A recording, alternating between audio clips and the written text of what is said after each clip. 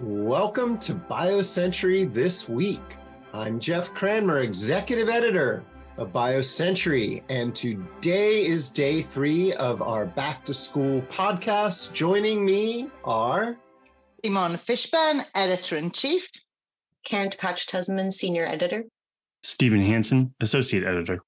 It's the 30th edition of Back to School, BioCentury's signature annual issue, and this year we're talking about talent. On yesterday's pod, we talked about the C-suite, diversity and inclusion, and the growing prominence of women CEOs. Today, we continue the theme of leadership and look to rising leaders, the leaders who want management to lift the curtain, then open the door. We check in on VCs. They are the ones staffing these new biotechs out there, and the talent crunch has meant that experienced boards and chairs, and money, of course, are just as important as ever for first-time CEOs. But the competition for experienced executives has seen compensation demands soar. I'm sure you're well aware of this.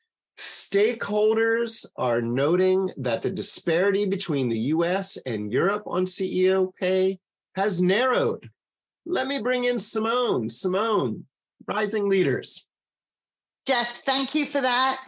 I think it's very clear. When we talk about rising leaders, we're talking about people who, I don't know, maybe they're VP level or above. These are people, when we go out and do a survey, they check the box that they want the C-suite to be their next position.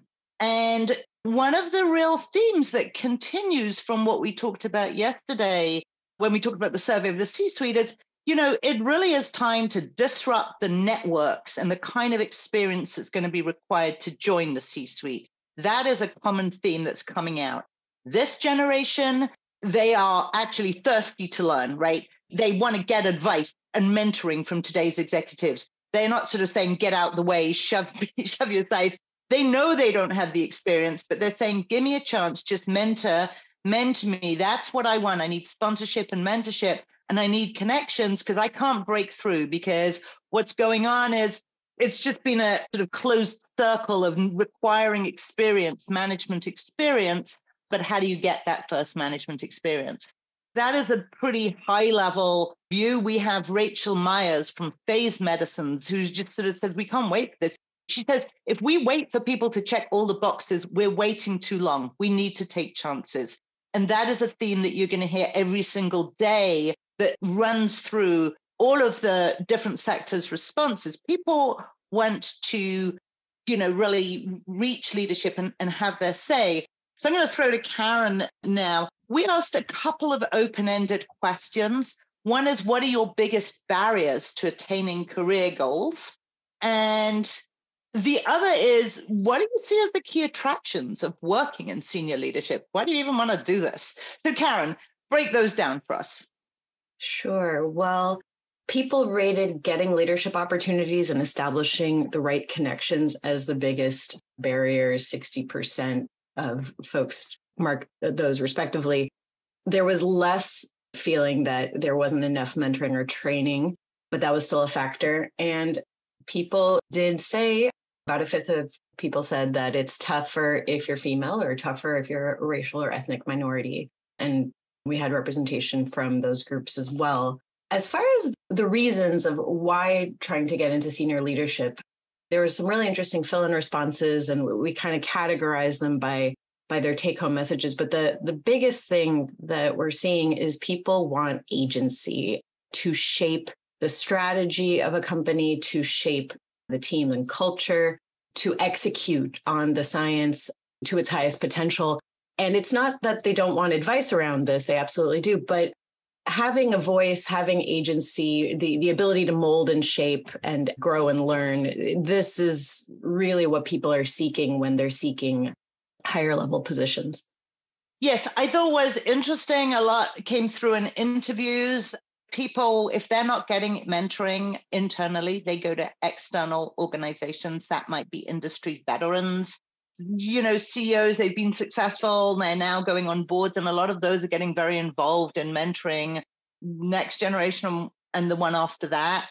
And that's sort of a theme that continues to resonate. And one of the other things that they say is they sort of want exposure to how, this is when I say lift the curtain, they sort of want exposure to the kinds of decisions that the management, the CEOs are making every day and what goes into those decisions. They sort of want to be allowed in the room where it happens.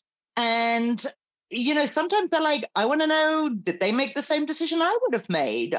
A lot of them are saying like, hey, listen, they're not even understanding there's a whole digital angle to this or something like that. So I think that they do bring new skills. They want to learn and they want to be able to use their new skills to make understanding how decisions are made. Definitely. So it is interesting because we've got perspectives both from people who are, say, climbing the ranks within existing, more established organizations. And there it's about getting into those rooms where the strategic decision making is made and hearing those perspectives. And it's also about, will people, when they go to seek their next opportunity, people recognizing that while they didn't helm the organization at the time of, such and such big decision, they were part of the strategic discussions and that was part of their learning. People recognizing that as part of their experience is something that needs to happen. But also we spoke to people who are maybe catapulted into senior roles through, say, spinning out a company earlier in their career. And they too are really seeking mentorship from experienced people who have done it before. So we've got that startup next rising leader perspective as well.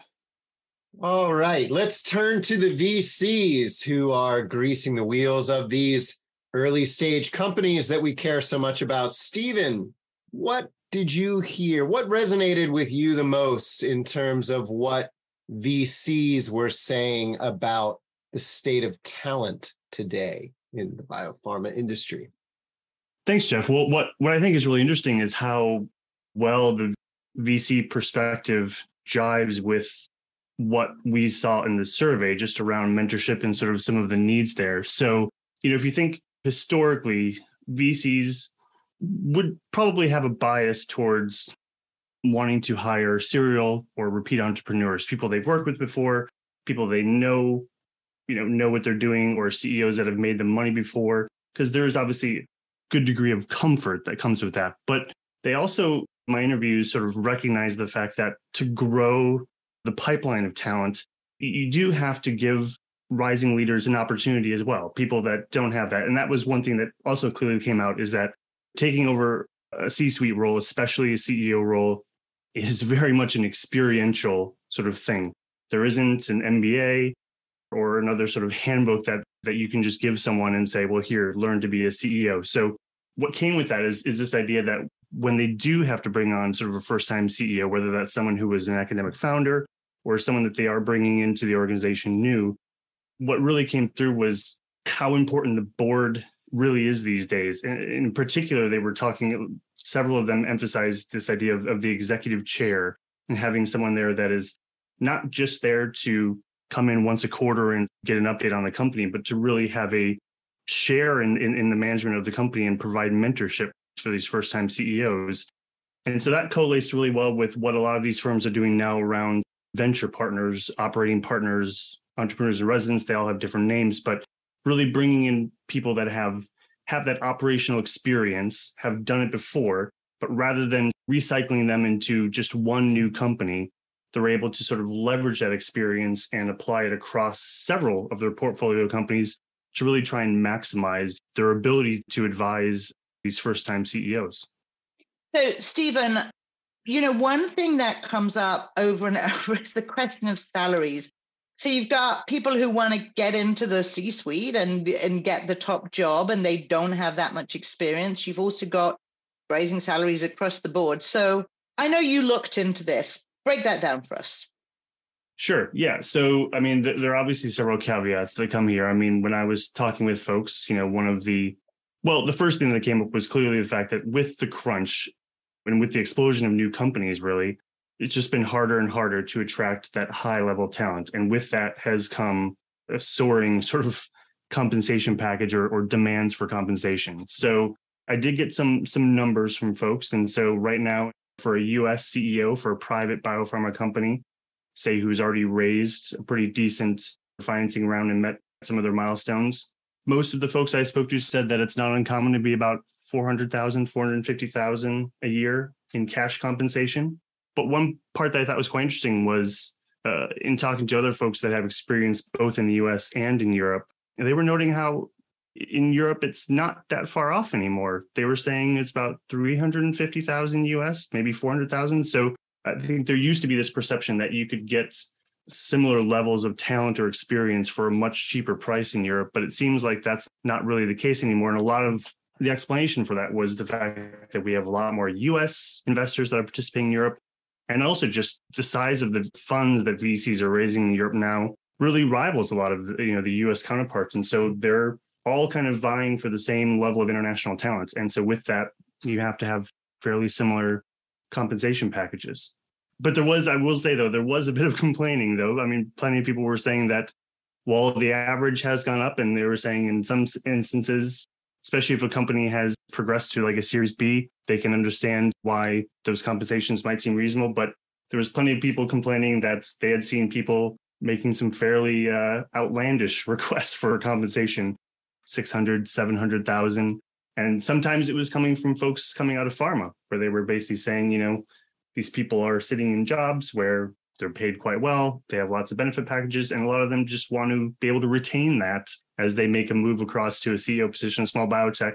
And they said sometimes there was quite a bit of wrangling on trying to make them understand that you need to be a little more mindful of how you spend your cash when you're in a small biotech as compared to a pharma organization. Yeah, a couple of other things have come up on the compensation front. At BioEquity in May, on the talent panel, one thing came up, which is CMOs, chief medical officers, are traditionally very difficult to find. And it emerged that, CMOs would walk in and they would want very high compensation packages that might be higher than the CEO.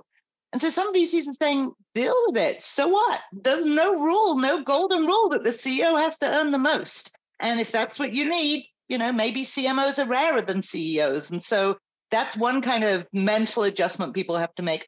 Another thing that came up, I don't know if you heard this from other people, well, talking with John Maraganore is one person who feels this, that not the compensation so much as the bonus structures have gotten completely, he felt that bonus structures needed reassessing. Not really so much the structures, but he says, the bonus is supposed to be something that changes with how well the company does.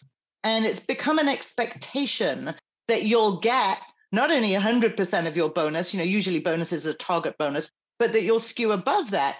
And that he'd have years where he was telling the team, hey, listen, guys, you did not do a good job. The company did not do a good job. You should not be getting 100% of your bonus. And I think it is, maybe some companies are more disciplined than others, but I think there's also a feel that within the compensation package, there needs to be a reassessment of the base salary, the bonus, how much is really discretionary, what really counts as, meeting goals, how much is yours and the company's. And I do expect to see that conversation continue to evolve, in the next few years.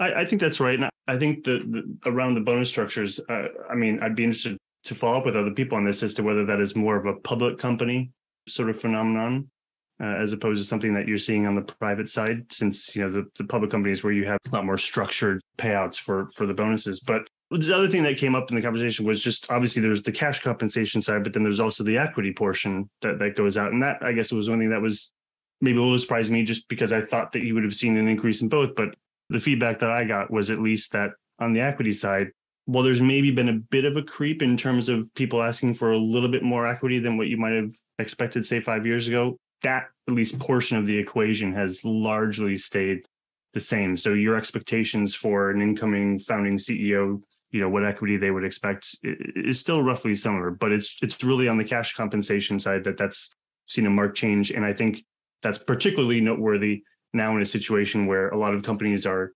looking at ways to how they extend their cash runway. And talking to some of these folks, they were just saying, this is just something that CEOs need to be mindful of, especially, when they're working with their boards and with their investors. Do they need to rethink what their cash compensation is or what the C-suite's cash compensation is, just in light of what they need to do in terms of, extending the company's cash runways. All right. Thanks, folks. Of course, you can read all of this on biocentury.com. This year's Back to School draws on our big talent survey, which we sent around in the spring. It drew more than 600 responses from people all across industry and from people looking to break into biotech. Back to School also draws on the research talents of BioCentury Research Director Meredith Durkin-Wolf. On our next Back to School podcast, we'll do a deep dive into regulatory with our Washington editor, Steve Usden, and we'll take a look at job seekers. All of BioCentury's podcasts are available on Spotify, Stitcher, Apple, and Google. Kendall Square Orchestra provides the music for our podcasts. The group connects science and technology professionals and other members of the greater Boston community to collaborate, innovate, and inspire through music while supporting causes related to healthcare and education.